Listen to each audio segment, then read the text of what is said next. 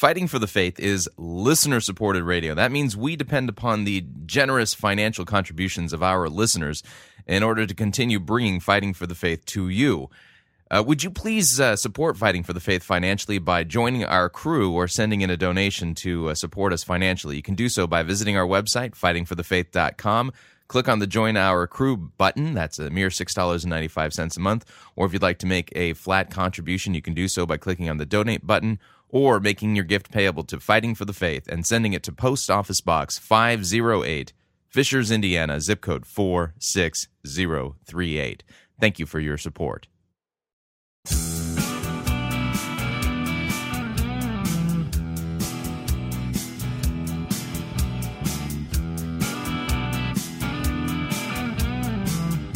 It's time for another edition of Fighting for the Faith. Friday, February 18th, 2011. Oh, I'm sore. Oh, man. Yeah, I've taken up exercising again and hit the weights yesterday. Yeah, they hit me back. Oh, man. And I don't want to hear any jokes about me doing the Daniel plan. I'm not. Thank you for tuning in. You're listening to Fighting for the Faith. My name is Chris Roseborough. I am your servant in Jesus Christ, and this is the program that dishes up a daily dose of biblical discernment, the goal of which help you to think biblically, help you to think critically, and to compare what people are saying in the name of God to the Word of God. No shortage of crazy things being said out there. We just take the time to compare what these people are saying and compare it to God's Word. Because here's the deal. We can trust God's Word. And in the church, hello? Hang on. Let me see if this is on. Yeah, that's how, in the church, pastors, you're supposed to actually be preaching the Word, not just the stuff that you just make up or the things that kind of burble up from within inside of you. Yeah, that's not good. Yeah, I told you at the beginning of the program, no jokes about the Daniel plan. That's not what's going on. From time to time, I kick my exercise routine from mediocre into a little bit more of a higher gear in order to accelerate weight loss and things like that. It has nothing to do with the Daniel plan. I hear you guys out there just laughing and snickering at me. Yeah, stop. No. Plus, I can't do anything about it anyway because I have limited range of motion right now because I'm sore. It's Friday. I'm coming limping in. All right. Oh, man. Okay, we got an interesting program lined up for you today. Let's look at what we're going to talk about. First, oh, man. Don't you guys miss the day when pastors were respectable? Don't you miss the days when somebody would say the name pastor, you thought of a professional. You thought of somebody who was a respectable man of God, somebody who was, quote, a man of the cloth. This was somebody who studied God's word seriously and preached seriously and called people to repentance and the forgiveness of sins in Jesus' name, rightly handling God's word and all. Yeah, nowadays, those pastors, don't even apply. No. What we need nowadays is who cares if they can handle God's word? The question is, can they draw a crowd? Can they entertain? Can they put together YouTube videos and rap? Because Ed Young Jr. has kind of started this whole thing where the creative, seeker-driven pastors, they rap. They put rap videos together. Well, we've got a rap video for you to hear, and oh man, it's another one of those relevancy fail things that just. And the reason I'm going to play it is to remind you of the days when these circus church ringleaders were not, they weren't even on the radar. Apparently this is all about being relevant and drawing a crowd. So this will whet your appetite for the old days, if you know what I mean. By the way, there are churches out there that have pastors who still do it the old way because the old way is the correct way. So anyway, just want to put that together. I've got Jeffrey Small from the Huffington Post, the guy who wrote the book The Breath of God.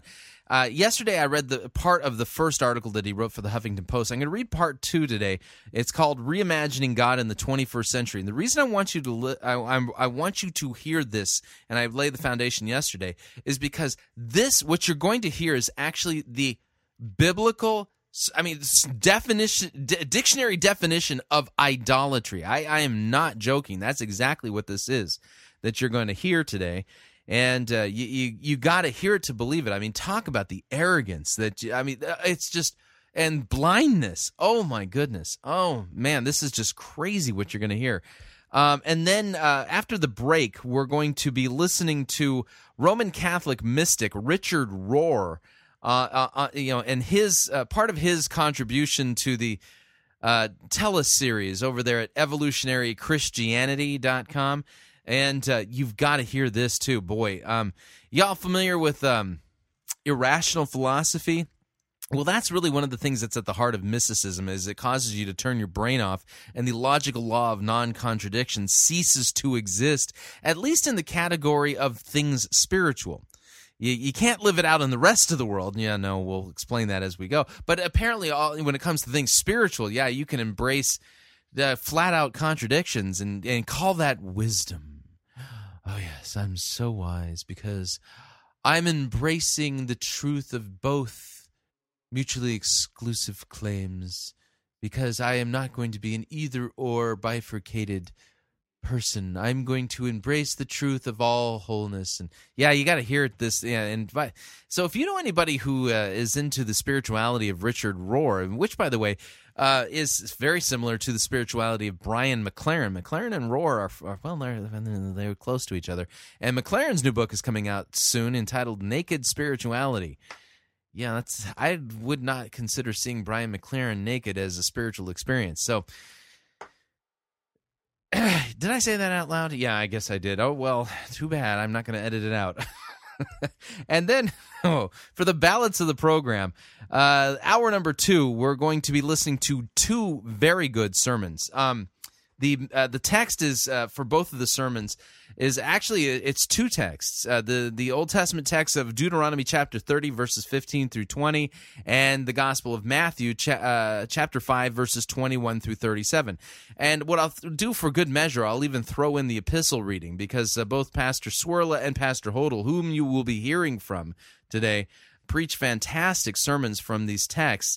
And the epistle text is 1 Corinthians chapter 3 verses 1 through 9. So what I'll do is I'll do it in order. I'll read the Old Testament, New epistle, and then gospel text for you, and then play for you these 2 sermons. The first one is entitled "Your Dreams Betray You." Yeah, in other words, they show you to be a selfish schlub, by Pastor Ron Hodel.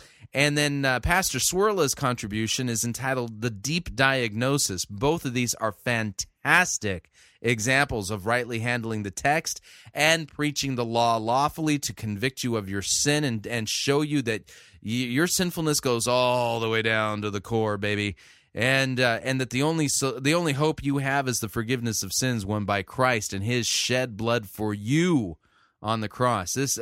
Oh man, both sermons are spectacular.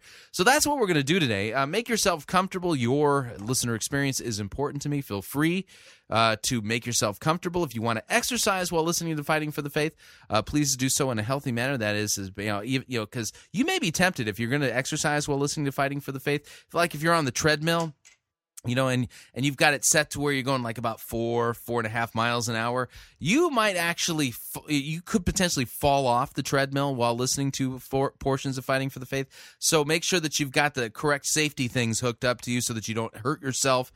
Things of that nature. Of course, if you would like to wear fuzzy bunny slippers, it does enhance your listener experience. Of course, if you would like to enjoy an adult beverage while listening to Fighting for the Faith, we don't have a problem with that. Feel free to enjoy an adult beverage with this caveat. Don't want to take it too far. This is a gift from God, and it's not to be taken to the point where you're sinning by abusing that gift. So keep that in mind. And with that, what I should probably do is play our warning here, because This is one of those episodes where a warning is appropriate. Warning: fighting for the faith can be dangerous to your health. Listening with caution is strongly urged while doing any of the following activities: operating heavy, deadly equipment, playing Farmville, or any time-wasting, brain-numbing activity. For sudden awakening at the sound of a particularly stupid eisegetical statement could cause neck strain. Drinking liquids, drinking hot liquids, having liquids too nearby, not having any liquids nearby. The following medical conditions have been known to occur while listening to Fighting for the Faith: cranial keyboard embedment syndrome, sinunasal liquid spumant disorder, steering wheel pounding clenched fist strain, continual gaping dry mouthatosis, and frustrative disbelief brain explosion. Please take proper precautions.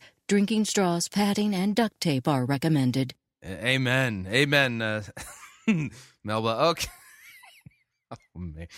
I am loopy. I'm in pain. Oh, man.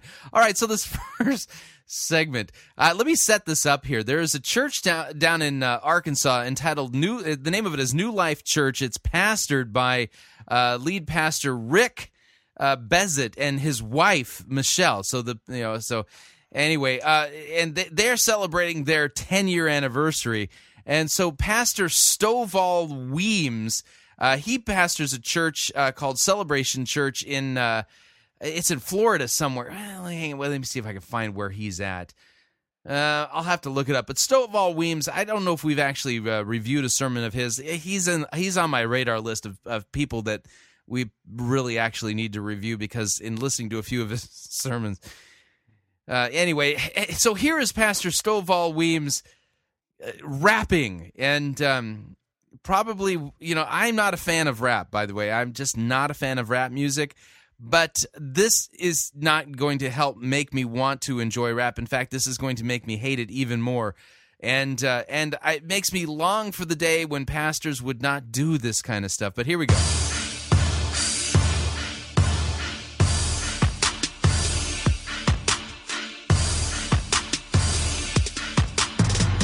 Slick Rick's what we call him in the ministry. Life Church, it's your 10-year anniversary. Oh, man, is that bad. Whew. Congratulations from the Celebration family. Now hear my heart like my doctor did in surgery. Hey y'all, it's Pastor Stovall. I'm throwing tight rhymes like Ryan Mallett throws a football. I know your church, they have a call to reach the folks in Arkansas. So reach them with the gospel. That's a quote from the Apostle Paul. Happy birthday, happy birthday, happy birthday, New Life Church. Oh, man. Here's the sad part. I mean, as awful as this is, as far as music and rap and all that, this is just. He actually raps better than he preaches. I mean, his sermons are way worse than this. We continue. Happy birthday, happy birthday, happy birthday, New Life Church. 5 kids who never really gave you strife. 5 kids because you really love your wife. You're so sharp, we should just call you hunting knife. Dino, John, and Chris Hodges, they're begging just to have your life. Pastor Rick, I'm telling you my point of view, and I hope my message doesn't misconstrue. But Brother Randy, you know he wants to be like you. It's down deep in his stomach, and it festers like the stomach flu. Happy birthday. Those are horrible lyrics, just awful. By the way, if you were to go to the New Life Church website, they actually have one of their campi is entitled the Arkansas Dream Center. Yeah. Oh, what does that tell you about their theology?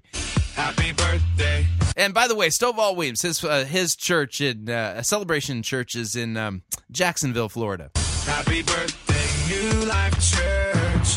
Happy birthday, happy birthday, happy birthday, New Life Church. Life Church, it reaches the community. God's called it to help to set the people free. They eat the word like they were eating Boyardee. Are you razor? Oh, this is painful. You know what's funny is that, here we're celebrating the 10-year anniversary of New Life Church. I cannot remember ever being a part of a Lutheran congregation where we celebrated the anniversary of that particular church. The reason why is because we're all part of the church, which your individual congregation is a part of the church. But I mean, yeah, it's the one thing about these seeker-driven guys. I mean, they sure do like tooting their own little horns and letting everybody know how they, unlike every other church, they're getting it right, unlike every other church. And thank the Lord for 10 years of freedom from slavery and bondage to boring churches that, preach the word exegetically and proclaim forgiveness of sins. And, oh, yeah, we don't want that. No, we want this. Facts, let me hear you say it's too. Life Church, we say congratulations. 1 decade of work and dedication. That's right. We want our church to be liked by the world. We're tired of the church being hated by the world. Yuck. Yeah, we want the world. We want to look just like the world so that we can let the world know that we're just like the world, man. For Jesus Christ, you work to change the nation. From me and Carrie and all of Celebration. Happy birthday, happy birthday, happy birthday, New Life Church. Happy birthday, happy birthday, happy birthday, New Life Church. Yeah, that was pretty awful. Wow. Hey, I'm thinking about hurting myself after listening to that. Okay. Oh, man, that was horrible. All right, moving along here. From the Huffington Post, headline reads, Reimagining God in the 21st Century by Jeffrey Small. Now, I read part of part one yesterday, but this is where I really wanted to go. Now, here's the deal. Okay, the Bible describes what idolatry is, okay? If you have your Bible, in fact, what we're going to do is we'll look at the biblical text regarding idolatry first, and then we'll take a look at this article because this fits the biblical example of what idolatry is to a T. So if you have your Bible, flip on over to the book of Isaiah, chapter 44. Isaiah chapter 44. I will begin at verse 9 and read for just a smidge here. And so here we go. Isaiah chapter 44, starting at verse 9. We read, All who fashion idols are nothing, and the things they delight in do not profit. Their witnesses neither see nor know that they may be put to shame. That's right. Yeah. So, when you make an idol and the God that you believe in ain't there. Yeah, no, that's just a figment of your imagination. So, yeah, when it comes to God, okay, what matters is the one who's there. The real one, not your imagination, your creativity, your cultural circumstances. None of that matters. What matters is the one who's actually there. And so if you create a God, the God you've created, well, isn't really a deity. It's just really, in a sense, you projecting yourself onto the universe in such a way you go, oh, there's my God. And back in the time, what would happen is that people would take the extra step, to actually fashion an idol to go along with their idolatrous thoughts. I mean, that's just how it worked. But so let's see. Their witnesses neither see nor know that they may be put to shame. Who fashions a god or casts an idol that is profitable for nothing? Behold, all his companions shall be put to shame, and the craftsmen are only human. Let them all assemble. Let them stand forth. They shall be terrified. They shall be put to shame together. So now we continue reading verse 12. The ironsmith takes a cutting tool and works it over the coals. He fashions it with hammers and works it with his strong arm. He becomes hungry and his strength fails. He drinks no water and he is faint. The carpenter stretches a line. He marks it out with a pencil. He shapes it with planes and marks it with a compass. He shapes it into the figure of a man, with the beauty of a man, to dwell in a house. He cuts down cedars, or he chooses a cypress tree or an oak and lets it grow strong among the trees of the forest. He plants a cedar, and the rain nourishes it. Then it becomes fuel for a man. He takes a part of it and he warms himself. He kindles a fire and he bakes bread. Also, he makes a god and he worships it. He makes it an idol and falls down before it. Half of it he burns in the fire. Over the half he eats meat. He roasts it and is satisfied, and he warms himself and says, I am warm. I have seen the fire. And the rest of it he makes into a god, his idol, and he falls down to it and he worships it. He prays to it and says, Oh, deliver me, for you are my God. They know not, nor do they discern, for he has shut their eyes so that they cannot see, and their hearts so they cannot understand. No one considers, nor is there knowledge or discernment to say, half of it I burn in the fire, I also baked bread on its coals, I roasted meat and have eaten, and shall I make the rest of it into an abomination? Shall I fall down before a block of wood? He feeds on ashes. A deluded heart has led him astray. And he cannot deliver himself or say, Is there not a lie in my right hand? Remember these things, O Jacob and Israel, for you are my servant. I formed you, and you are my servant, O Israel. You will not be forgotten by me. I have blotted out your transgressions like a cloud, and your sins like the mist. Return to me, for I have redeemed you. Sing, O heavens, for the Lord has done it. Shout, O depths of the earth. Break forth into singing, O mountains, O forest, and every tree in it. For the Lord has redeemed Jacob, and will be glorified in Israel. For thus says your Redeemer, who formed you from the womb. I am the Lord who made all things, who alone stretched out the heavens, who spread out the earth by myself, who frustrates the signs of liars, and who makes fools of diviners, who turns wise men back and makes their knowledge foolish, who confirms the word of his servant and fulfills the counsel of his messengers, who says of Jerusalem, she shall be inhabited, and the cities of Judah, they shall be built, and I will raise up their ruins, who says to the deep, Be dry, I will dry up your rivers, who says of Cyrus, He is my shepherd, and he shall fulfill all my purpose, saying of Jerusalem, she shall be built, and of the temple your foundation shall be laid. Yeah. So, you see what's going on there? Quite a contrast between the dumb idols, the figments of the imaginations of those who crafted them. Well, now in our day, okay, here's the deal. People, I don't know if they're just lazy, maybe they just don't have the craftsmanship of the old idolaters. Idolatry just isn't what it used to be. And, apparently idolaters are so lazy nowadays that they don't even take the time to grab a block of wood or stone or whatever and form their god, into something that they can worship. No, instead they're too lazy to do that. Obviously playing Xbox or something. And instead they just create their own god in their own image. And their idolatrous idea, it's just that floats around in midair. That becomes their deity, kind of like the flying spaghetti monster. But anyway, with that in mind, okay, that idolatry is somebody just fashioning an idol and bowing down before it. Now we listen to this article, or parts of it, by Jeffrey Small, the author of The Breath of God, called Reimagining God in the 21st Century. Here we go. Unlike the age of the biblical writers, we live in a world ruled by science, technology, and secular thought. Really? You mean the rules of science didn't apply back in the old days?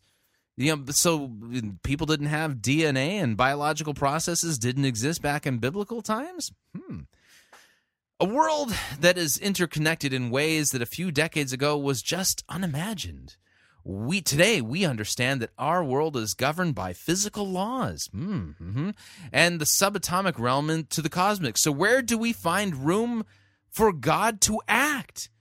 Is God still relevant? How can we conceive of God today in a way that is honest to our intellects while satisfying our hearts?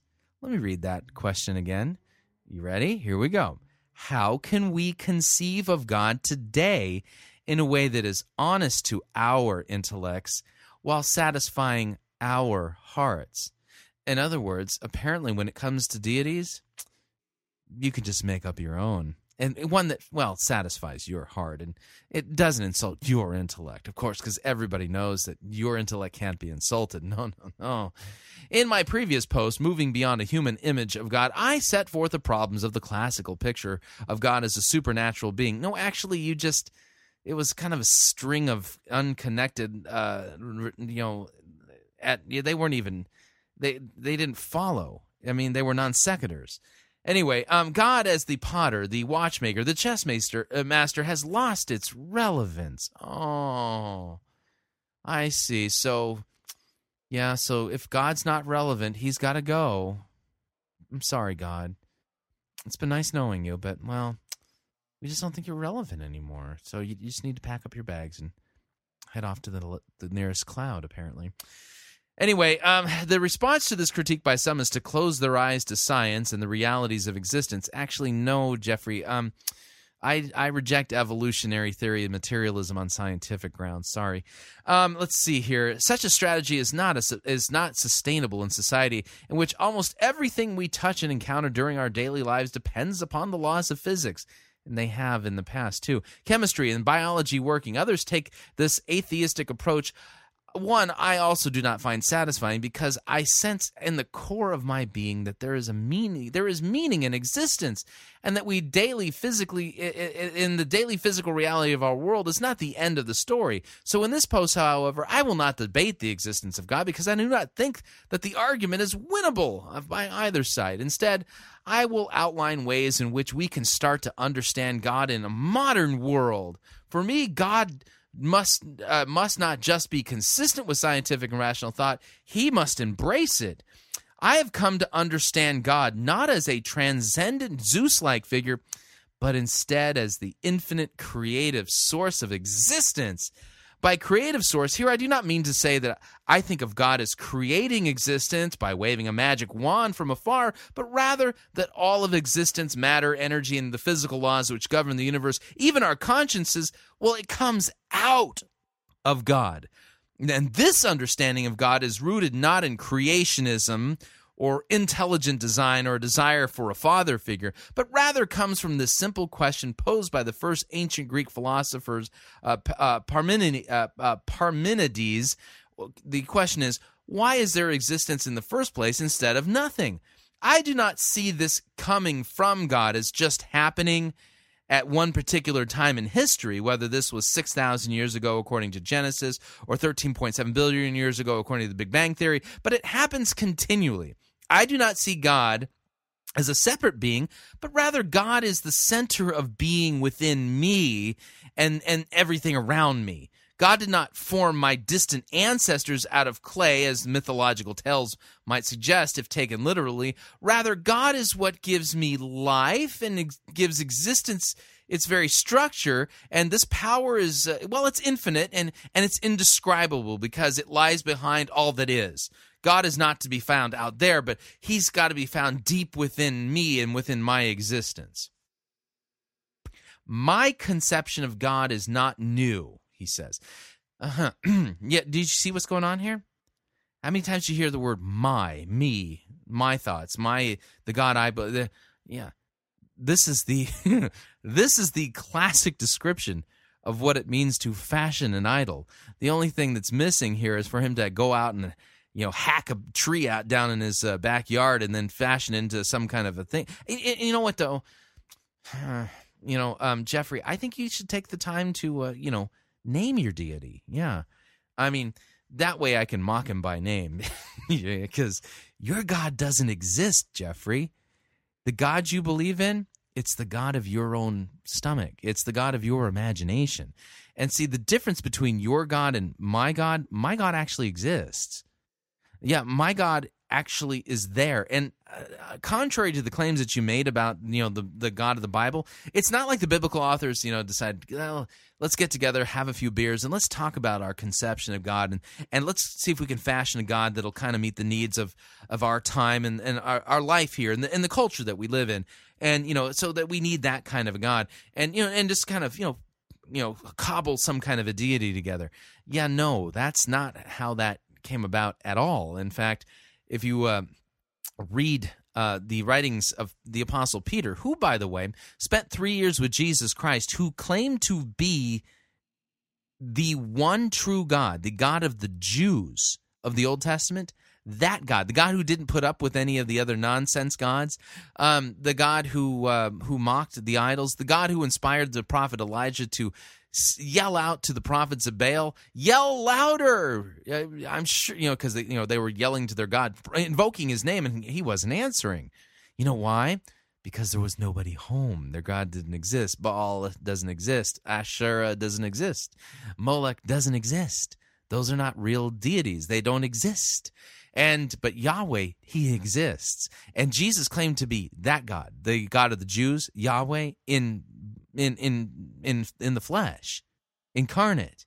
And he proved his claim by raising himself from the dead on the third day after he was crucified under Pontius Pilate. The Apostle Peter, one of the guys who hung out with Jesus for 3 years, here's what he says about prophecy and the biblical writings and his experience with Jesus. I'm reading from his second epistle, 2 Peter chapter 1, starting at verse 16. I read, "For we did not follow cleverly devised myths."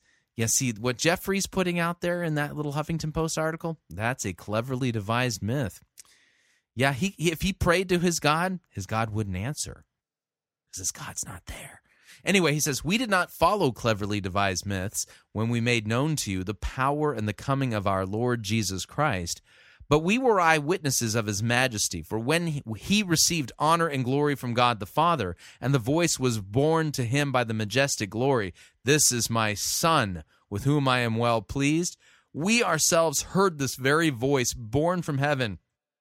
For we were with him on the holy mountain, and we have something more sure, the prophetic word, to which you will do well to pay attention as a lamp shining in a dark place until the day dawns and the morning star rises in your hearts, knowing this first of all, that no prophecy of Scripture comes from someone's own interpretation." You could even say imagination.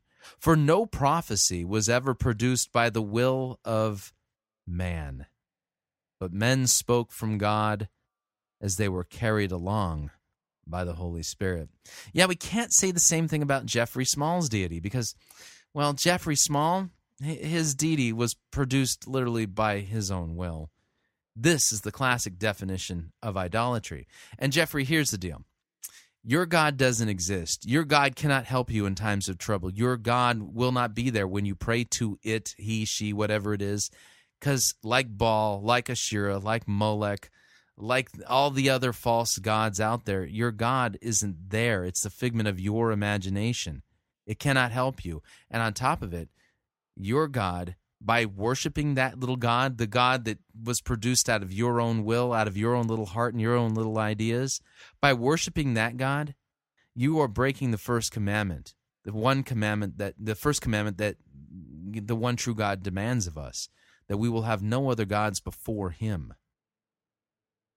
You need to repent, because this idolatry will send you to hell, and anybody else that you convince that this is somehow true regarding God. We don't get to conceive of our own deities. We don't get to reimagine God. That's idolatry.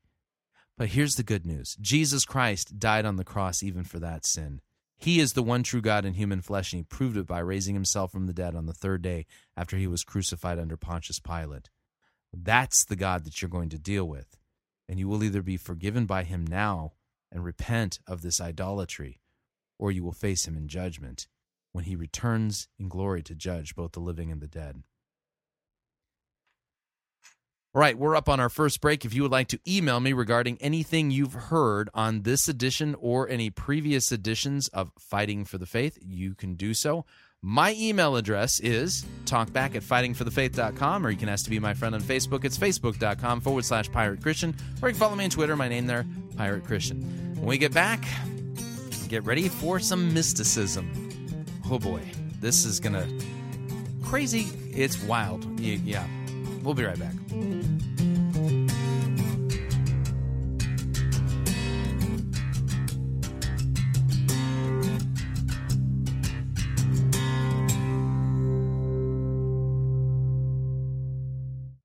If you think God is a black woman named Papa, then you need to get out of the shack and read your Bible. You're listening to Fighting for the Faith.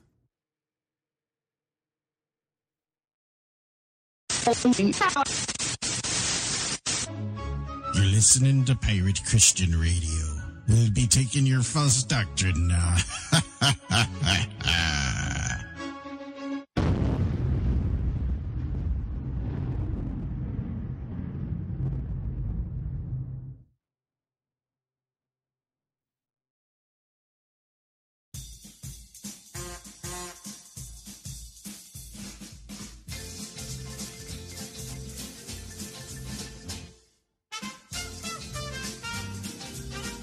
Keep more of your money in your pocket. Hi, Chris Roseborough here. If you're planning to travel anytime in the near future, then don't pay more for airfare, hotel rooms, or rental cars than you need to.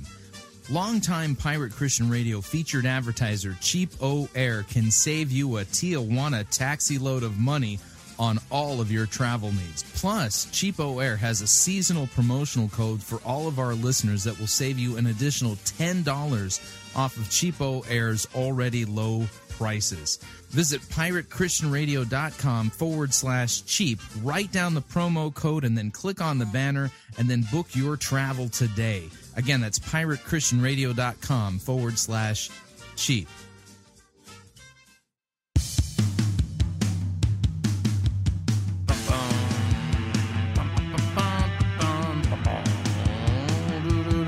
All right, we're back.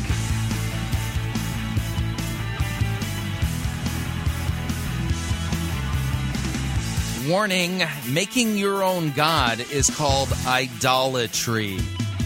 That's the kind of stuff that gets you in hell.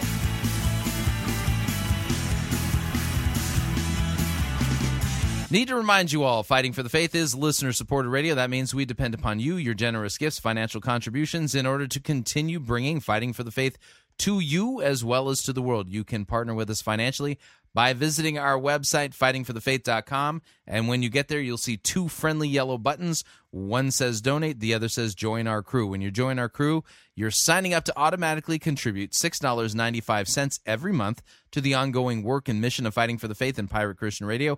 And of course, if you would like to specify the amount that you would like to contribute, you can do so by clicking on the donate button, or you can make your gift payable to Fighting for the Faith and then send that to Post Office Box 508, Fishers, Indiana, zip code 46038. All right, moving along here. Time for a little bit of mysticism. Picture yourself in a boat on a river with tangerine trees and marmalade skies. Somebody calls you, you answer quite slowly. A girl with kaleidoscope eyes.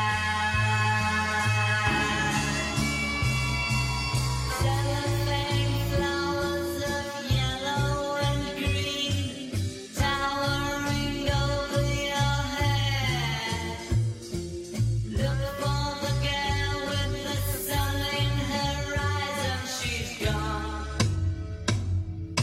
Lucy in the sky with diamonds. Lucy in the sky with diamonds. Lucy in the sky with diamonds. All right, yeah. All right, that's our mysticism update music, and we're going to be now listening to a conversation with Richard Rohr and Michael Dowd from the Evolutionary Christianity website. And boy, is this a doozer. If you don't know who Richard Rohr is a Roman Catholic mystic. And what you are about to hear is classic irrational philosophy that supposedly is the thing, is the wisdom, is the fruit of the enlightenment that you experience in mysticism as you experience mystical realities. And holy guacamole, this stuff doesn't make a hoot of sense because you can't live it out in real life. but apparently this is truth when it comes to the spiritual. So listen in as they discuss evolution and mysticism. Here we go. Welcome to episode 15 of the Advent of Evolutionary Christianity, Conversations at the Leading Edge of Faith. I'm Michael Dowd, and I'm your host for this series, which can be accessed at evolutionarychristianity.com. And please do join the conversation. Today, our featured guest is Richard Rohr. Richard is a Franciscan who founded the Center for Action and Contemplation. He's a contributing editor for Sojourners magazine and also a contributor to Tikkun magazine. He's the author of Naked Now, Learning to See as the Mystics See, and Why Become a Catholic, and many other courses. Naked Now. Yeah, you remember hearing me talk about, dancing around oak trees naked while waving chicken feathers? Yeah. And programs on audio and video. Here we talk about radical grace and evolutionary spirituality. And you'll see why Richard is revered by people across the spectrum. Now, here's the question I have for you. Seriously, evolutionary Christianity is supposedly the Christianity that embraces the truth of evolution and finds a new way of interpreting and understanding the symbols of Christianity in light of this new evolutionary worldview. And what do we come up with? Roman Catholic monastic mysticism. By the way, evolution is not just a mythology about humanity's past. It also is a mythology about the future of humanity. Evolutionists always think things are getting better. Yes, that we're getting ready to take that next evolutionary leap. Look at the original Star Treks. Gene Roddenberry, that's the idea that we're going to ascend to some new higher consciousness and all that kind of stuff. So evolution is this moving forward, moving upward, heading in an all positive direction. And then when we finally get it all right, then we've established the kingdom of God here on earth, and Jesus comes back and says, "Good job, way to go, you finally figured it out. Now I'm king." Yeah, it's a mess. No, in fact, Jesus himself said that the future isn't bright, by the way. Let me give you an example. The parable of the weeds and the wheat. Yeah, Jesus tells the story of, there was a farmer who sowed good seed in a field, but his enemy came along and sowed tares, weeds among the wheat. And it wasn't until they started growing up that his workers figured out and went, look, there's tares among the wheat. Should we pull them up? And he's all, no, don't pull them up. Don't.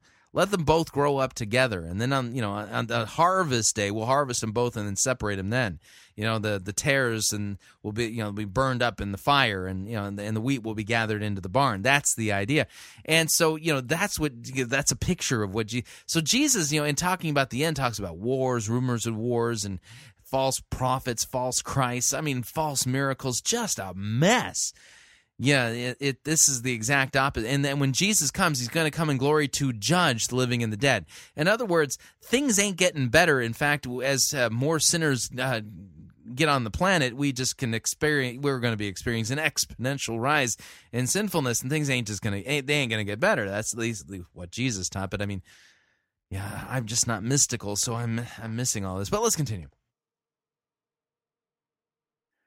Hello, Richard Rohr, and thanks for joining this conversation on evolutionary Christianity. I'm glad to be with you. Thank you.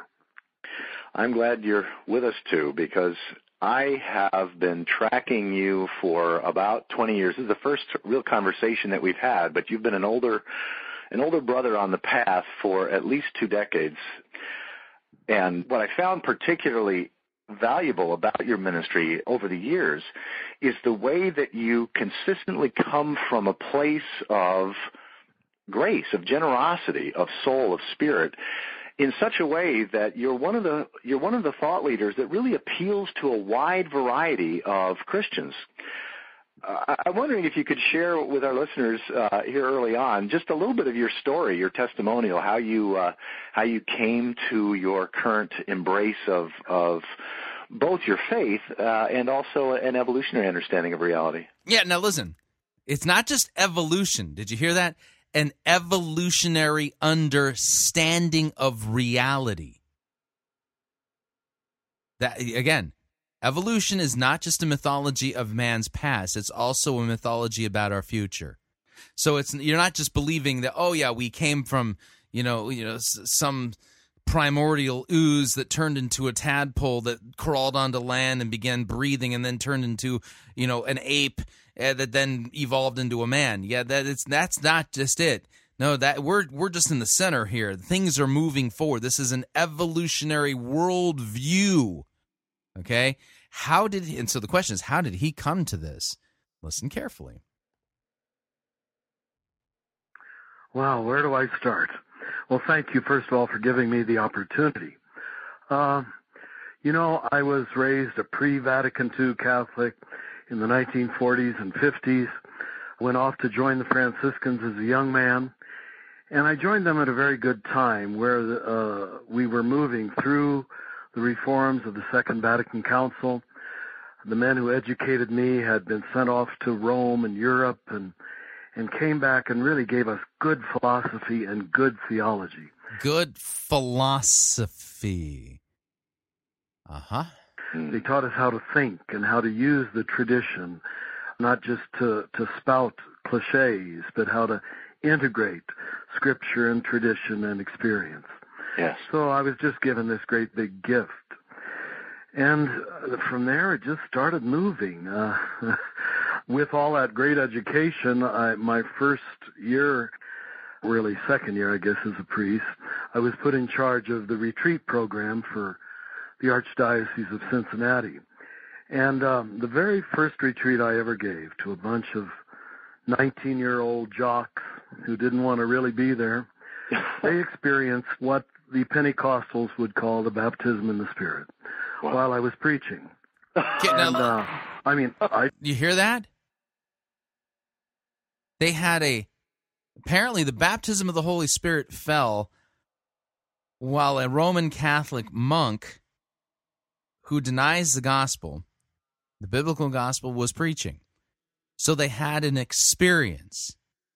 And this is what helped enlighten him on a path to where he's now embracing this evolutionary worldview and his, quote, faith. Based upon the doctrine of the Roman Catholic Church, should we believe that this was the Holy Spirit or a deceiving spirit? You have to look at the text. What does the text say? The text says that the gospel they're preaching ain't the biblical gospel, so that wasn't the Holy Spirit. And now here we've got a bad tree producing really bad fruit.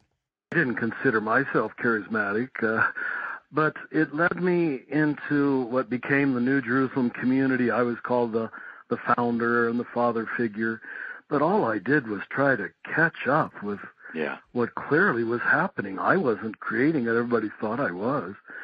But what it taught me more than anything else early in the 70s was what the Franciscans had taught me on some level, but now it was experiential, was that such a thing as spiritual experience was truly possible. And it wasn't all in the head. So I think that now, notice it's not the gifts of the Spirit. Because remember, the day of Pentecost wasn't about a spiritual experience. It was about the Holy Spirit giving the ability miraculously to a group of Galileans to speak languages that they never studied so that they can communicate to people who were there from all over the Mediterranean, so they can communicate to them the gospel. They were hearing the wonders of God proclaimed in their own language. So already we got a problem because Acts 2 isn't about a, quote, spiritual experience. It's about a miracle given to people to speak and proclaim the gospel in languages they never learned. You can think of it as, in a way, as a reverse Tower of Babel. At the Tower of Babel, man's languages were confused. Right? All the different languages, were jumbled and people couldn't work together.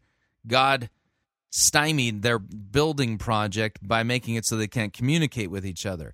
The exact opposite miracle takes place on the day of Pentecost. Now, see what he did with it? Oh, well, Pentecost was a spiritual experience. No, it wasn't. It wasn't a spiritual, mystical experience. It was the Holy Spirit falling and giving people miraculous abilities that they wouldn't have otherwise to proclaim the gospel, repentance, and the forgiveness of sins in Jesus' name. So already we got a problem, because the Holy Spirit he's talking about ain't the biblical Holy Spirit, third person of the Holy Trinity, because the gifts that are falling are for you to have personal euphoric spiritual experiences. That's not the purpose of the gifts of the Spirit. Really helped me put together head and heart. From there, things just moved. I moved out here to New Mexico in 86 to found the center. It's called the Center for Action and Contemplation, and I've been here now 24 years, where we're trying to help people put those two together, their active engagement in the world and the issues of our time with a deeper contemplative experience. So my life has unfolded in ways I never planned, but in some ways it sort of felt organic, how it happened, and I know I never expected this. I just tried to Well, see, that proves that it's authentic, because he didn't expect it. Expect it or not, these experiences have to be tested against the clear teaching of the Word of God. And when we do that, like I've already been doing, it's a problem. keep listening for the next step, and it was always there. So I've had a wonderful life. But I've been here in New Mexico now for 24 years, almost 25. And you're in a beautiful part of New Mexico, too. Yes, I sure am. Richard, I'm wondering, could you say a little bit more about the mission and ministry of the Center for Action and Contemplation? Well, in my early years when I was still in Cincinnati, because of a set of recordings I'd made on the Old Testament and New Testament, I started getting invited to give retreats all over the world, actually.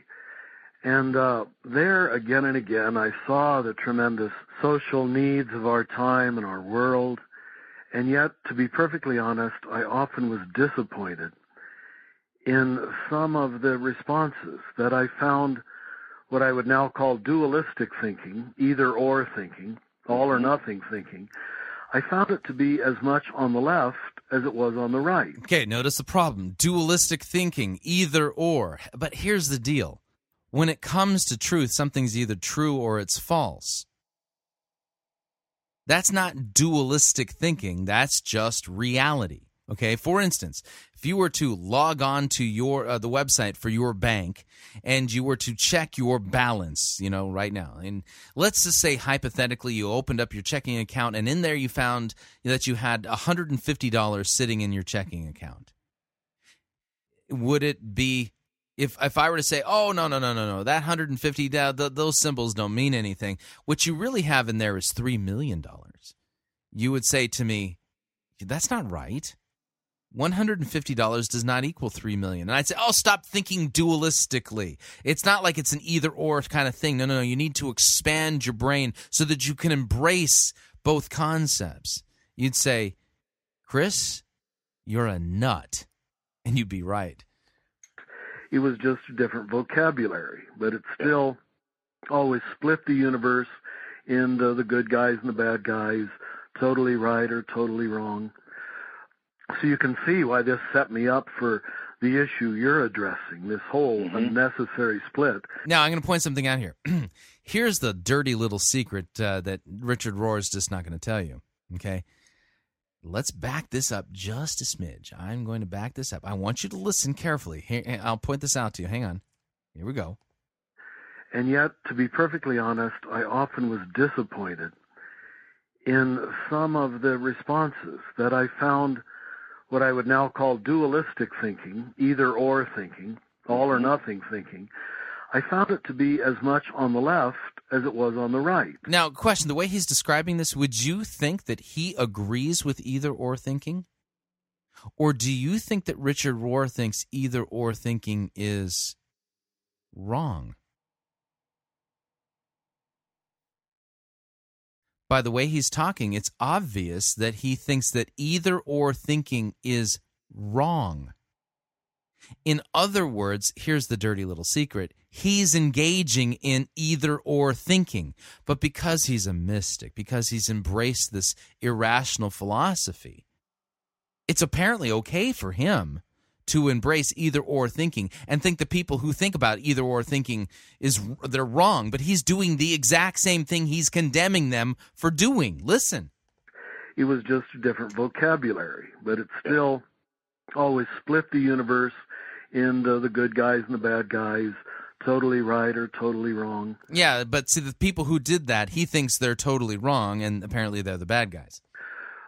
So you can see why this set me up for the issue you're addressing, this whole unnecessary split between religion and evolution. It just, it doesn't make any sense to me why it should even be a problem. Oh, well, let me review to you some of the basics here. The Bible says in the beginning, God created the heavens and the earth. And the order of creation doesn't look anything like the story told by evolutionists. Yes, see, there's a problem there. But I was forced into both and thinking simply by reason of... Dad, did you catch that? I was forced into both and thinking. Oh, so both. So both God created the heavens and the earth in 6 days, and Darwin was right, and there's a materialistic universe that came about by pure chance. Both and thinking. Of working with people who are trying to do the same thing. And that's what the center is about. So we call it this long, cumbersome title, the Center for Action and Contemplation. But I always say the most important word in the title is and. And in my last book, I wrote a whole poem called And, because that seems to me what wisdom always comes to, what the contemplative mind can always see, that it doesn't create unnecessary dualisms. It doesn't create unnecessary problems. And for me, that's been the great loss to Western Christianity. Yeah, apparently. See, your problem is that you're embracing either-or thinking. And see that, and he's right and you're wrong. And you should be embracing both and thinking. Except for you're not right, he is, by embracing both and thinking, and you're wrong by embracing either or thinking. But through his enlightened, mystical, spiritual experiences, he's learned how to embrace both that are diametrically opposed. That the logical law of non-contradiction says both stories cannot both be right. That we don't know that we've almost got a PhD in creating either-or thinking, you know? Yeah, it makes you an expert in saying but. Yeah, but see, what he's doing is he's saying either-or thinking is wrong. He's using either-or thinking as somehow a wedge against either-or thinking. This is cheating. But instead of and. And so that's become really, I would say, the undertow to almost all of the things I try to teach, a kind of recognition of the contemplative mind. And when you bring that to the social issues, you just have much greater wisdom and much greater patience when you don't have immediate success. Yeah, I have often said that liberals who trash conservatives and conservatives who trash liberals, neither one of them really get evolution, because evolution is a dance of a conserving element. DNA, is conservative. It holds on to that which worked in the past, that which was vital to the stability or the survivability or the whatever of the organism or the society. And that's an essential component of any society or any being, for that matter, any body. This is just gibberish. But there's also a need for that which transcends what has been before, that which pushes the boundaries of the possible, expands the circles of inclusion, and that progressive or liberal element is also essential to evolution, and both are necessary. And it's precisely been your ability to, and not just your ability to do it personally, but in your teaching, you're constantly bringing people back to both and thinking. Get out of the dualisms. It's not either or. It's most often a larger whole that can embrace both. And notice he's engaging in dualistic either-or thinking here in order to prove. So apparently, either-or thinking is wrong unless you're using it against either-or thinking. Then it's okay for you to engage in either-or thinking. that both have some role in the body. And the combination of that and the fact that you have from the start, or at least for a long time, have placed a lot of emphasis on what I call orality, the oral mode of communication of information. There's something powerful that we've lost in a modern society in many cases, where we pay attention to the words that are spoken, teachings that come across in, for example, audio cassettes or audio programs that we can listen to, and then we create our own images. And it's different than reading a book. It's different than watching. We create our own images. A video, and I know you've done those as well, but I remember my first introduction to you, I think, or maybe it wasn't the first introduction, but certainly an early one, was a friend of mine, and he gave me a copy of your teaching on the Enneagram and the audio cassettes, and it was my first introduction to the Enneagram as a way of thinking about human differences. Yeah. And of course that model itself has been useful to so many people in helping us to move beyond thinking that other people are fundamentally flawed because they're not like us. I wonder if you could say just a little bit about some of your... Except for the people who engage in either-or thinking, they're fundamentally flawed because they don't think like you. And this is just self-defeating. Some of the audio programs that have been particularly well-received in the world. Well, certainly the Enneagram was a big one, even though I've never considered that my main subject, but it exemplified that your gift is your sin, and your sin is your gift, and you can't have one without the other, and don't take... What? Where does the Bible teach your gift is your sin and your sin is your gift? Your gift too seriously because it carries a dark side. You know, there it was, both and thinking. Yes. But also for Christians trying to put together Old Testament and New Testament and recognizing that it really wasn't old at all, that Jesus was a Jew, and unless we'd honor his Judaism, we really don't understand Christianity. Mm-hmm. So the same theme just kept recurring of what you said, both and thinking. Richard, you mentioned, and I was really glad that you did, that when we observe reality, when we pay attention to what's real, we can have our understanding and experience of God enriched.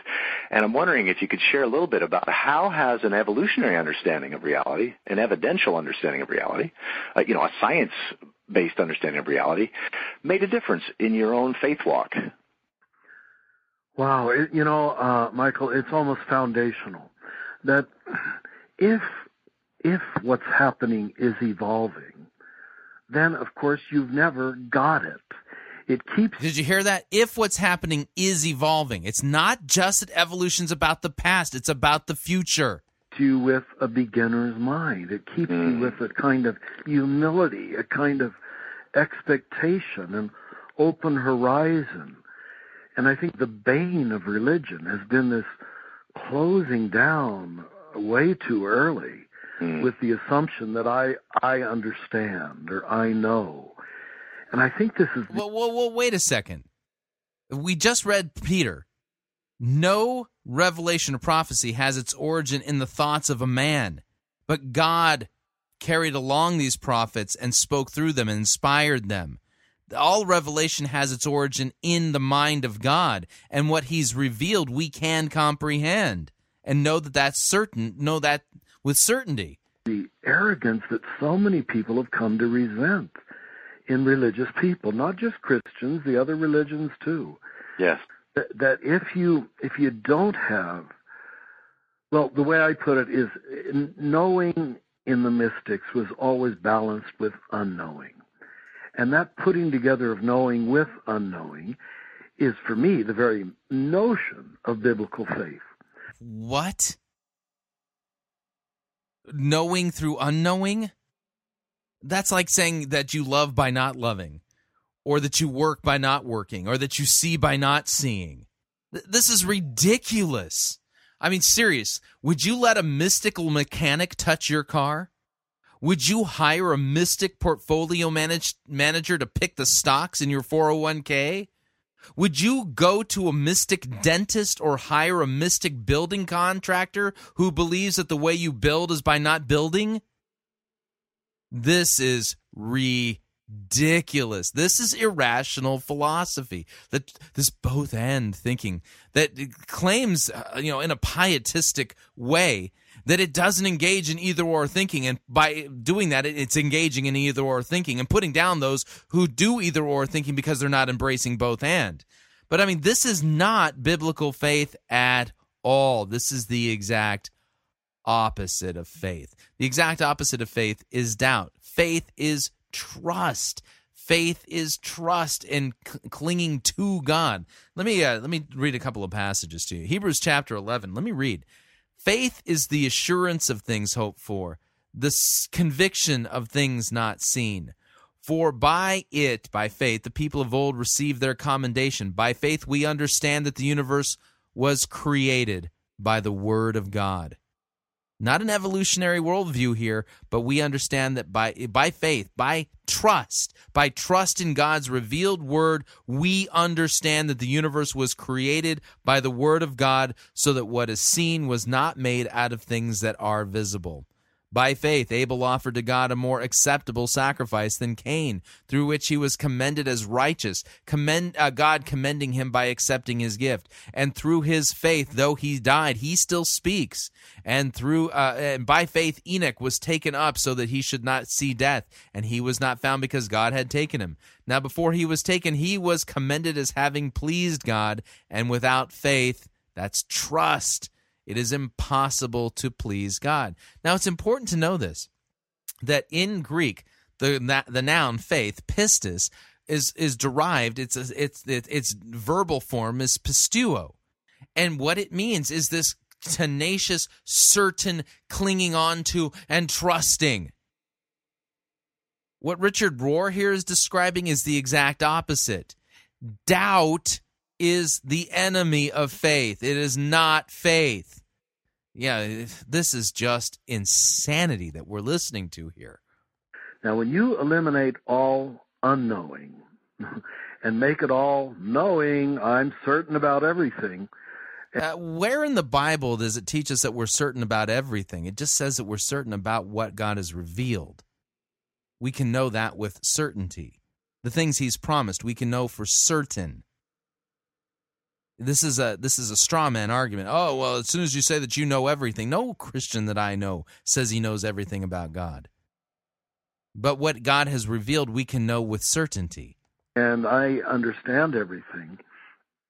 You're really, in my opinion, you're outside the realm of biblical faith. And you don't notice the either-or thinking. If you believe in certainty, you're outside of the Christian faith. That's either-or thinking. Yet he just earlier condemned it. Don't have people who are humble or in awe before reality. What an evolutionary perspective does is necessitate that you're always in kindergarten. You're always in awe. You're always expecting more. You're always allowing God to be mystery. You never assume you totally understand. If religion had approached the world in that way, I think the whole world would love religious people. This is ridiculous.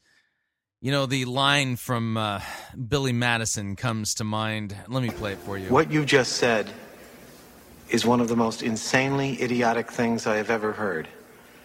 At no point in your rambling, incoherent response were you even close to anything that could be considered a rational thought.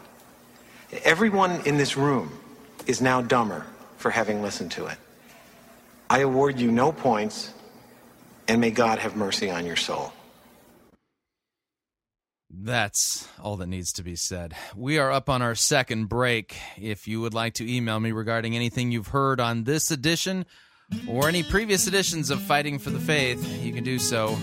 My email address, talkback@fightingforthefaith.com, or you can ask to be my friend on Facebook. It's facebook.com/Pirate Christian.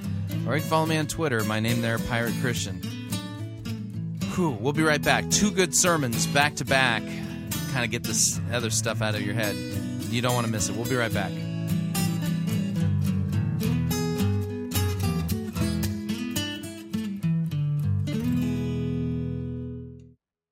We don't need to rethink Christianity. We need to rediscover it. You're listening to Fighting for the Faith. This is the air I breathe.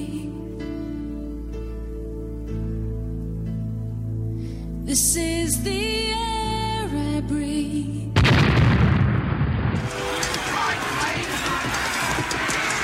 I've had enough of the sissy, pansy, cannon, photo-written music you have the audacity to call worship. Men, put this entire girly praise band in the boo box. Let's wheel in the organ and get some real worship music underway.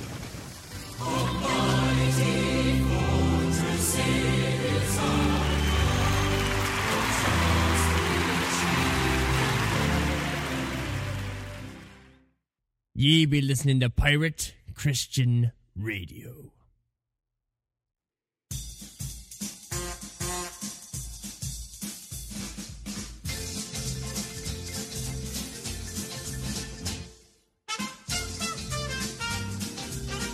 Keep more of your money in your pocket.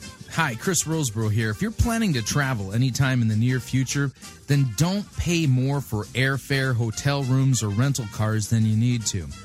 Longtime Pirate Christian Radio featured advertiser Cheap O Air can save you a Tijuana taxi load of money on all of your travel needs. Plus, Cheap O Air has a seasonal promotional code for all of our listeners that will save you an additional $10 off of Cheap O Air's already low prices. Visit piratechristianradio.com/cheap. Write down the promo code and then click on the banner and then book your travel today. Again, that's piratechristianradio.com/cheap.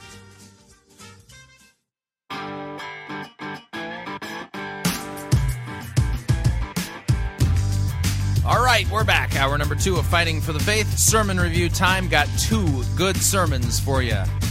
But we got to cue up the music first. That's our tradition here. Bum, bum, bum, bum.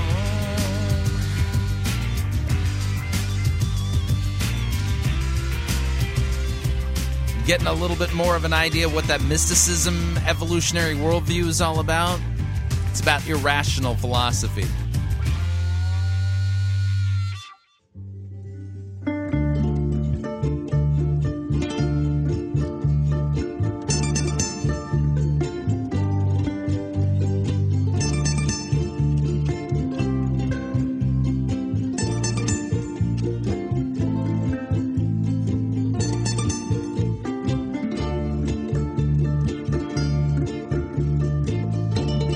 The good, the bad, and the ugly. We review it all here at Fighting for the Faith. We're an equal opportunity sermon reviewing service.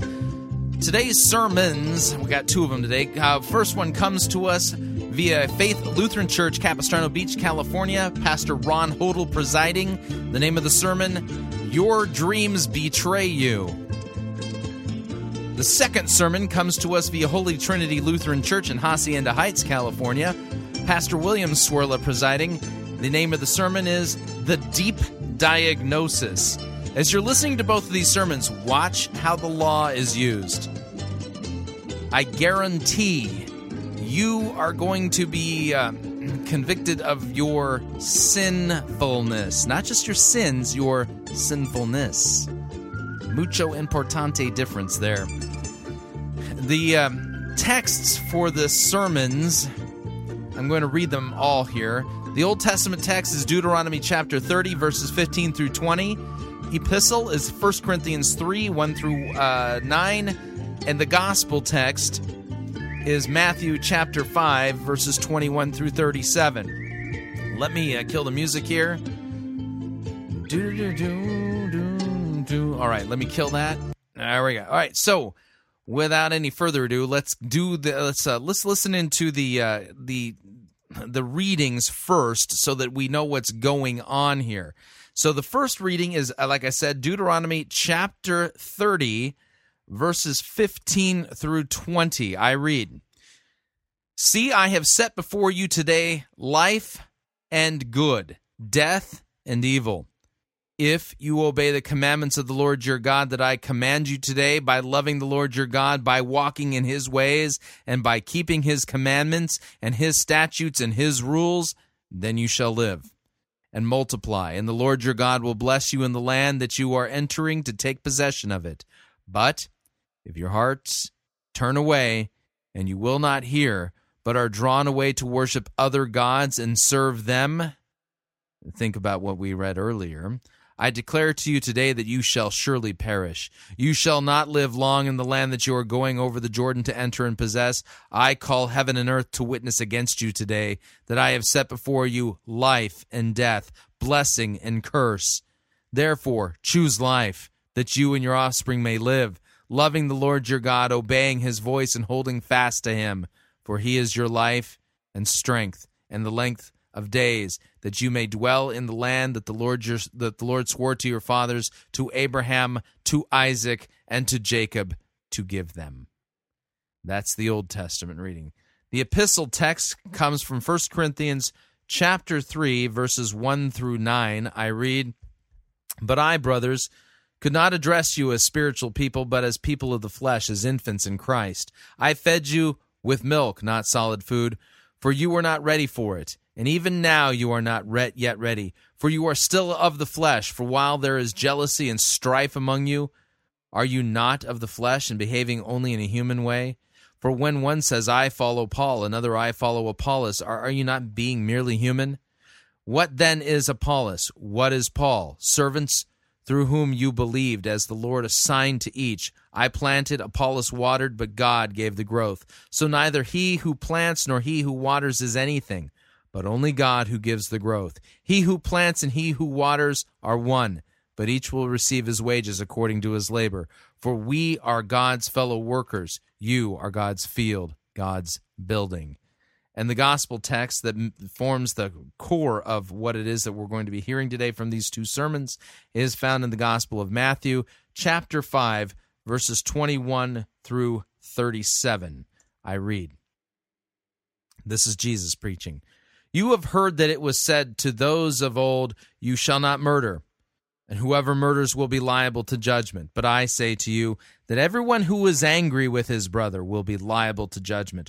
Whoever insults his brother will be liable to the council, and whoever says, 'You fool,' will be liable to hell of fire. So if you are offering your gift at the altar and there remember that your brother has something against you, leave your gift there before the altar and go. First be reconciled to your brother, and then come and offer your gift. Come to terms quickly with your accuser while you are going with him to court, lest your accuser hand you over to the judge, and the judge to the guard, and you be put in prison. Truly I say to you, you will never get out until you have paid the last penny. You have heard that it was said, 'You shall not commit adultery,' but I say to you that everyone who looks at a woman with lustful intent has already committed adultery with her in his heart. Your eye causes you to sin, tear it out, throw it away. For it is better for you to lose one of your members than for your whole body to be thrown into hell. And if your right hand causes you to sin, cut it off, throw it away. For it is better for you to lose one of your members than for your whole body to be thrown into hell. It was also said, 'Whoever divorces his wife, let him give her a certificate of divorce.' But I say to you that everyone who divorces his wife, except on the ground of sexual immorality, makes her commit adultery. And whoever marries a divorced woman commits adultery. Again, you have heard that it was said to those of old, 'You shall not swear falsely, but shall perform to the Lord what you have sworn.' But I say to you, do not take an oath at all, either by heaven, or it is the throne of God, for it is the throne of God, or by the earth, for it is the footstool, or by Jerusalem, for it is the city of the great king. And do not take an oath by your head, for you cannot make one hair white or black. Let what you say simply be yes or no. Anything more than this comes from evil." These are the texts that form the basis of the sermons that you are about to hear, and you'll notice there's no gospel in these texts. But watch what both of these pastors do. First up, Pastor Ron Hodel, sermon entitled, "Your Dreams Betray You." Here we go. "See, I have set before you today life and good, death and evil. If you obey the commandments of the Lord your God that I command you today, by loving the Lord your God, by walking in his ways, and by keeping his commandments and his statutes and his just decrees, then you shall live. But if your heart turns away, and you will not hear, but are drawn away to worship other gods and serve them, I declare to you today that you shall surely perish. The law of God requires you to love the Lord your God with all of your heart, with all of your soul, your mind, your strength, and to love your neighbor as yourself. Do this, and you will live.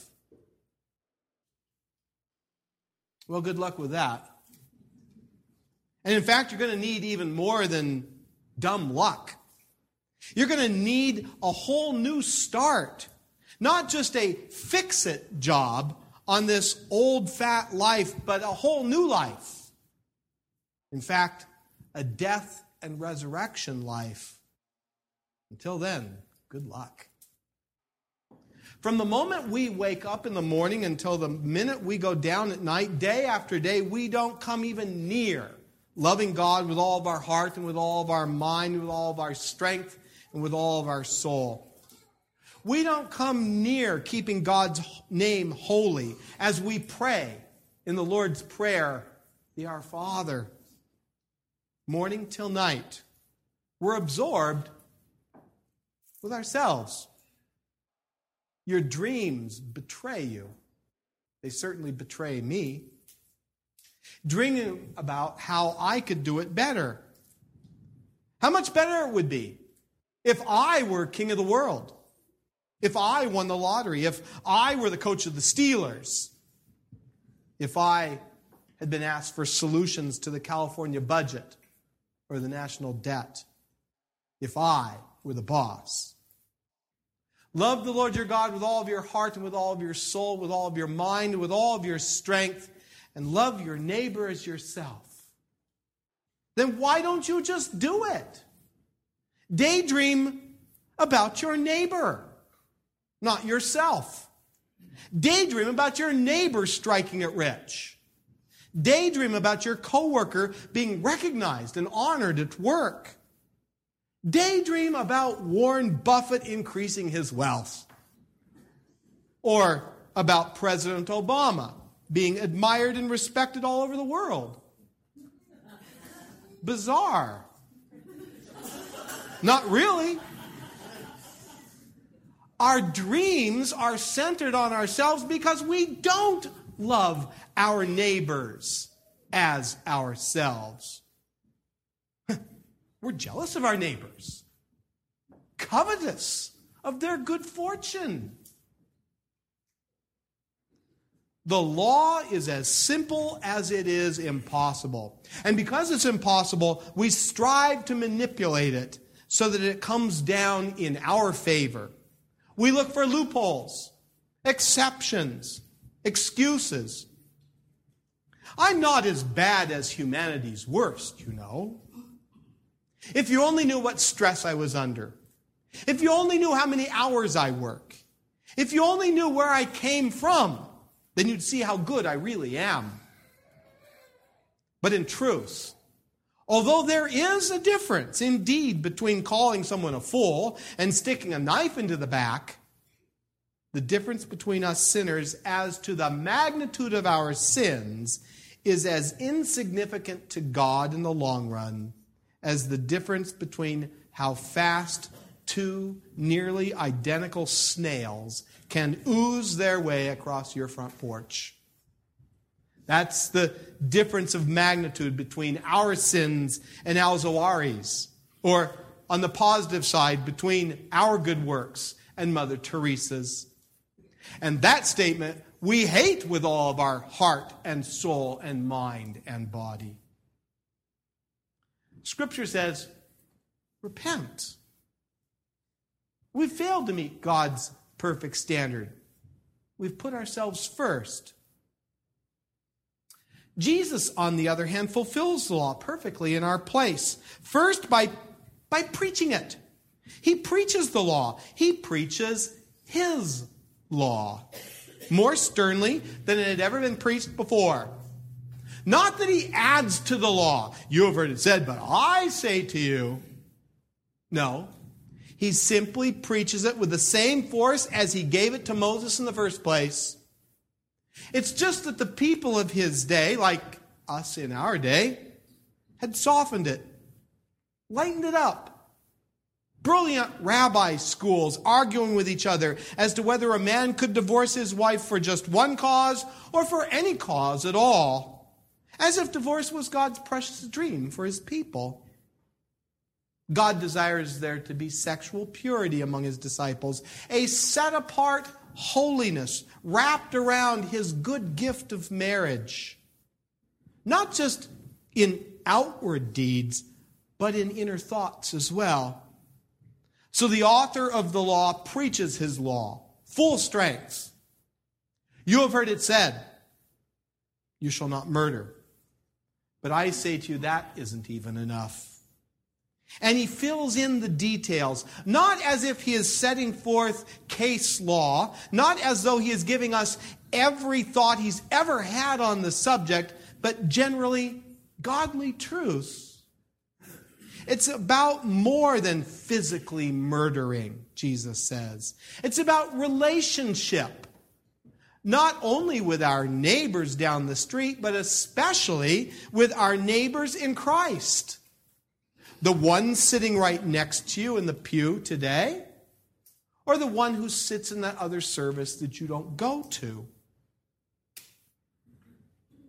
Not that all anger is sinful. After all, Jesus, sinless Jesus, did flip over the tables of the money changers. But if our anger is intended to destroy, even if that anger remains buried, hidden from sight in the depths of the heart, even then our lives are in eternal danger. So if your brother has something against you, or you something against your brother, and it is not reconciled, you will be thrown into prison and will not get out until you pay the very last penny. This isn't some fiery prophet in the Old Testament. This isn't John the Baptist. This isn't some wingnut preacher out there. This is Jesus. Our speech matters. Don't use words lightly. Don't be deceitful. Let your yes be yes, and your no be no. Swear no false oaths, for they grow from the root, who is Satan himself. Jesus preaches his law. He doesn't come to destroy it, but to fulfill it. And the first way he fulfills it is by preaching it. He preaches it in such a way that we can't escape its piercing arrows. He preaches his stern and indeed damning law because the law-keeping of the scribes and Pharisees is a farce. The best we can do, the most law we can keep, scribes and Pharisees as well, is as like one snail out scooting another. Jesus doesn't preach his law for kicks. He preaches his law to destroy. Destroy in a good way the false hopes and the word games of men. He won't gospelize the law. He preaches his law to crush, to empty, to expose, and to leave us vulnerable. For his goal is that everyone would hear his law and would say, that's right, and now I see, and I realize too that I deserve no mercy. I am hardly a picture of salt and light. I'm hardly a portrait of a child of God.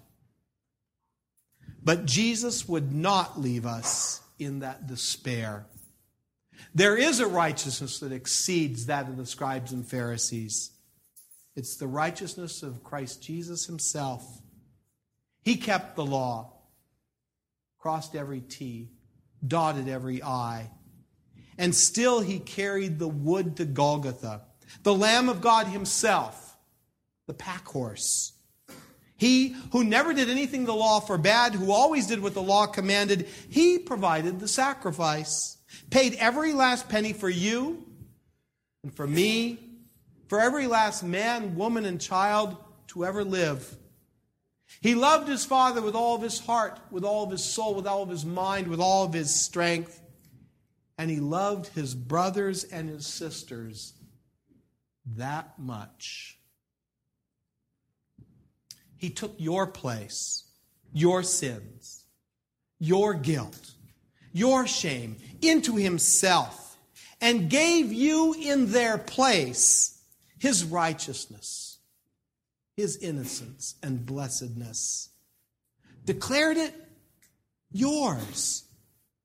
He spoke you clean, breathed his life-giving Spirit upon you, named you his, baptized you into his death, and therefore you belong to him and to his resurrection as well. And by his death he sets you free. Some call this cheap grace. Cheap, because it's Christ's work, not your work. It's not cheap. Like Amnesty Week at the library. Well, God doesn't really care all that much. He'll look the other way. Just give the books back. It's not an excuse to sin. This is costly grace. Agonizing, bloody, undeserved, costly grace. Grace so great and powerful that it changes you. Creates humility, repentance, and faith in you. It's not his law that changes you with its constant demands and its wagging finger of discontent. It's his love, his grace, his forgiveness. For with thee, O Lord, there is forgiveness, that thou mayest be feared. It's his love, not the law, that does it. And this grace is yours by nothing less than the death of God as man to make men his again. This is how he has loved you with his whole heart and soul and mind and strength to the very end, beyond, to life again. Do this. Do what? Believe in Jesus Christ. Be washed in his blood, named with his name, fed with his body, covered with his peace that passes all understanding, overshadowed by his Holy Spirit, called sons and daughters of God. Do this and you will live. But what about all the things we should be doing? Oh, that salt and light life? Yes. That will just naturally follow as good fruit from a good tree. His Holy Spirit will see to that. You are not some insignificant snail making your way across the ivy trying to impress God with your good speed. You are his precious, beloved bride, declared perfect by forgiveness and mercy. You live, for Christ Jesus lives. In Jesus' name, amen. Amen. All right. That was sermon number 1. Here is sermon number 2. Sermon number 2 is preached by Pastor Cwirla. The name of it is The Deep Diagnosis. Again, watch what he does with the law, and you're going to hear the gospel clearly. Here we go. In the name of Jesus.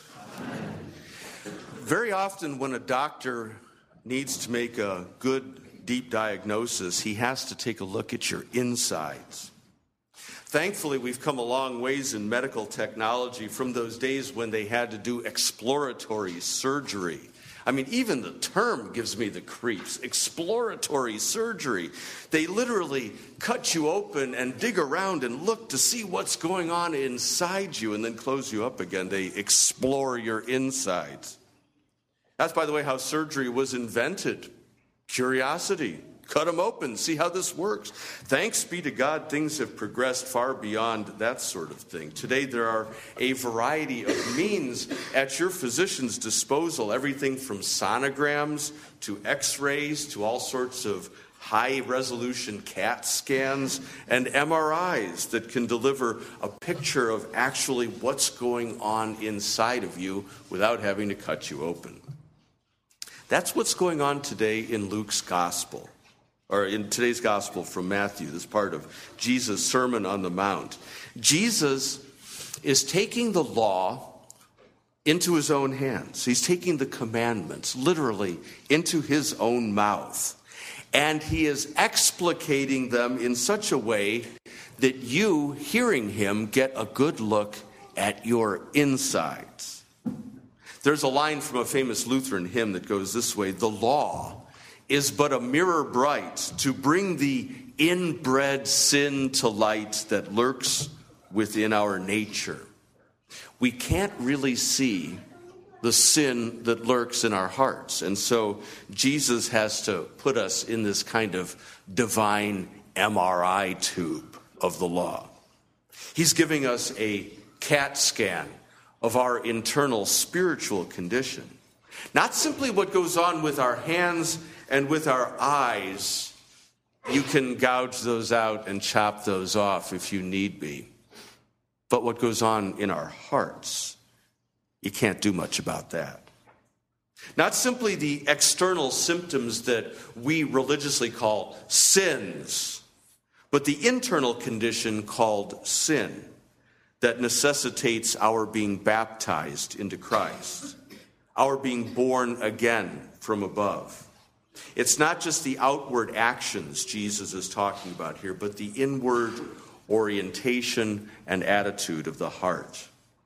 Our concern is always with the outward stuff, and that's natural because that's what we can see and feel and experience for ourselves. How do we look to others? How are we acting toward others? How do we measure up? And if we're living pretty generally decent lives, we imagine that we are doing pretty well, spiritually speaking. We're essentially symptom-free. But being symptom-free doesn't mean you don't have the disease. It just means that you're not showing it at the present moment. People don't have cancer the minute the doctor says they have cancer, or the minute they have some tumor growing out of their head. That's not when you probably had cancer for years before then. You just didn't know it. You were symptom-free. If you were to look at your heart from God's perspective, if you were to be able to see spiritually on your insides, you would see things that would utterly shock you. They'd amaze you. You'd be horrified. What you'd see would be murder and lies and theft and adultery and immorality and greed and lust and idolatry and hatred and envy and prejudice and pride. All sorts of stuff. It's all lurking there in our hearts in the form of this disease called sin, with a capital S, sin. The outward sins that we do, the words we say, the actions that we do, that all begins with sin lurking deep within our hearts. We can't see that. It has to be revealed to us by some spiritual scan, an MRI from God, from above, so to speak. The law pushed deeply. To push the analogy a bit further, even if you have an X-ray or an MRI and you got to look at it, you probably wouldn't recognize what it was you were looking at anyway. When my wife Karen had her back problem, she had an MRI done of her spine, and the surgeon showed us the MRI, put it up there so we could see it on the screen. And there they were, her two compressed discs that were causing her all the problems. But you see, had the surgeon not pointed that out, we wouldn't have seen it. We wouldn't have known what to look at. It just kind of looks like a spine. It's like, okay, that's nice. And he goes, look there. Do you see that? Compare that to that. Look at how that is. Oh, that looks bad. See, but he had to point that out.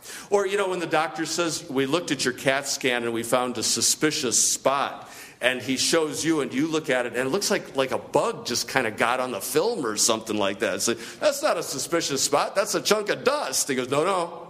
See, the trained and focused eye knows what to look for, something that you and I would not normally see and overlook. And likewise, even having this inner look at the law is not enough because our eyes are blind because of sin.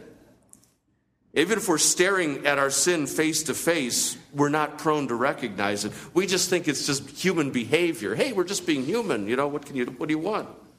And that's why we need this word of Jesus in the Sermon on the Mount here. See, over and over again, Jesus delivers the divine diagnosis with his own authority. But I say to you, Jesus has no need to refer you to a specialist. He is the specialist. His specialty is death and life and sin and grace. Jesus knows sin when he sees it, and he sees it to the depths of your own heart with the full force of his I say to you. Now, who is he to talk like this? You've heard all the experts before me, but I say to you. He doesn't reference a single authority before him. In fact, he seems to overturn all the authorities who came before him, those men of old who taught these things to you with your traditions and their wisdom. But their diagnosis was too superficial, too shallow. They looked only at the outward actions, and they thought that by doing these things, they were keeping the commandments of God, and they were doing the righteousness of God. And they were earning their way into the kingdom of heaven, or at least bringing the kingdom of heaven to them. Now, I'm not saying that wouldn't be a good start. It is a great start. You can only imagine a world where there's no murder, no adultery, no divorce, a world where debts were reconciled quickly and peaceably, where everybody just simply spoke the plain and honest truth to one another. They let their yes be yes, their no be no. You wouldn't need policemen. You wouldn't need prisons. You wouldn't need courts. You wouldn't need judges. You wouldn't need lawyers. What a world. Sorry, Andrew, but it's the way it is. Our attorney in the jury box over there. And yet, even in a world that externally and outwardly ran perfectly according to the outward law of God written in our hearts, the law that every human being has available to him or her, it would still be not enough. It would still not be heaven on earth. The condition is still there. We would be essentially symptom-free, but we would not be disease-free. And sooner or later, probably sooner rather than later, the symptoms of sin lying in our hearts would emerge with that first angry word, that first lustful look, that first little lie. It's there. No amount of external discipline can change the inward ways of the heart. Oh, go ahead, cut off that offending hand, like Jesus said. You still have to deal with the other hand. Go ahead and poke out that offending eye that keeps glancing at internet pornography. Sure, you still have the other eye to contend with.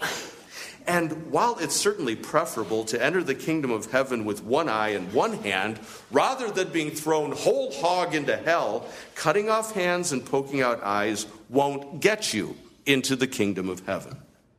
The entry ticket is this: unless your righteousness exceeds that of the scribes and the Pharisees, unless your righteousness exceeds the religious traditions taught by men, unless your righteousness flows from a heart that is uncorrupted by sin, then the kingdom of heaven is closed to you. You cannot enter it. That's the deep diagnosis, and the old Adam in us does not like it one bit. And you know what you do when you don't like the diagnosis, don't you? What do? You get a second opinion. Yep. The world of religion is full of second and third opinions, of quack cures, of superficial treatments. And when you get a second opinion, which one do you often go with? The easier one, the happier one, the more optimistic one, the one that says, oh, don't worry, that's nothing to worry about. I think that would make a great inscription on a gravestone. The doctor said it was nothing to worry about.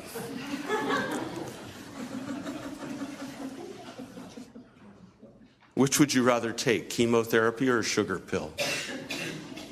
Which would you rather hear, the condition's terminal or there's nothing to worry about? So much of what passes as religion is a sugar pill, a salve, a Band-Aid, a second opinion that says, oh, that's nothing to worry about. Trust good Dr. Jesus on this one. He's an expert on you. He knows your humanity better than you know your humanity. He knows the spiritual condition of your heart much better than you do. He can read the details of the law's MRI. The condition is terminal, the condition is damnable, and the condition is incurable. You may not have murdered anybody, but you've harbored the thought, the hatred, the anger, the road rage. It all goes down the same road. Your circuit breakers are just working, that's all. You may be faithful to your marriage vows, but your eyes and your heart have wandered. You may be truthful, but the truth always comes with a little spin, doesn't it? Have you ever noticed that when we tell fish stories and we caught the fish is always a little bit bigger? When we tell about what I said when I talked to him, we always sound a little bit more authoritative, a little bit more brilliant, a little bit more whatever it is we want to be. We're liars. The diagnosis, you're a sinner. Not because of what you do, not because of what you say, not even because of what you think, but because of this condition in your heart called sin. It's fatal. The wages of sin is death. There's nothing you can do about it. There's no religious trick, no spiritual discipline, nothing in your little bag of religious tricks that's going to change a heart infected by sin. But here's the good news. Listen to Dr. Jesus. The cure's been worked. It's been done to death on a Good Friday between 9 and 3. When the same Jesus who is speaking this harsh diagnosis of the law hangs on the cross of Calvary to pay for our sins and literally to become our sin. He became the disease. He became sin for us who did not know sin, so that in him and by him we might become the righteousness of God. I know it sounds strange, it sounds bizarre even. But this disease of sin is unlike any other disease that afflicts us. All of our diseases, the ones we fear, cancer, clogged arteries, whatever, those only affect the body. They cannot harm the soul. But sin affects body and soul and threatens both with hell. It goes right down to the core of our humanity, and it calls for drastic measures, extreme measures, so extreme that the Son of God came to us as a human being. He became man. He was born without this disease, without this sin. And he took this invader of our humanity into himself, and he died with it to put it to death. He conquered it by dying, and he conquered it by rising. And you must die and rise with him if you are to be healed of this disease. You won't find the cure for sin in self-discipline, in religious traditions, in commandment keeping, in reading books, in anything that you can do. The cure for sin is in dying and rising with Jesus, being joined to him in baptism, which you witnessed today, being joined to him in the eating and the drinking of his death and his life, his body and his blood in his supper, hearing the word of forgiveness that drowns sin in you. Moses said it, "See, I have set before you today life and good, death and evil." Death and evil in our hearts infected with sin, life and good in Jesus, who came to be sin for us, so that in him we might become the righteousness of God and enter the kingdom of heaven. There is hope for every sinner. There is hope for you, the sinner. Trust good Dr. Jesus and live in his death and resurrection. In the name of Jesus. Amen.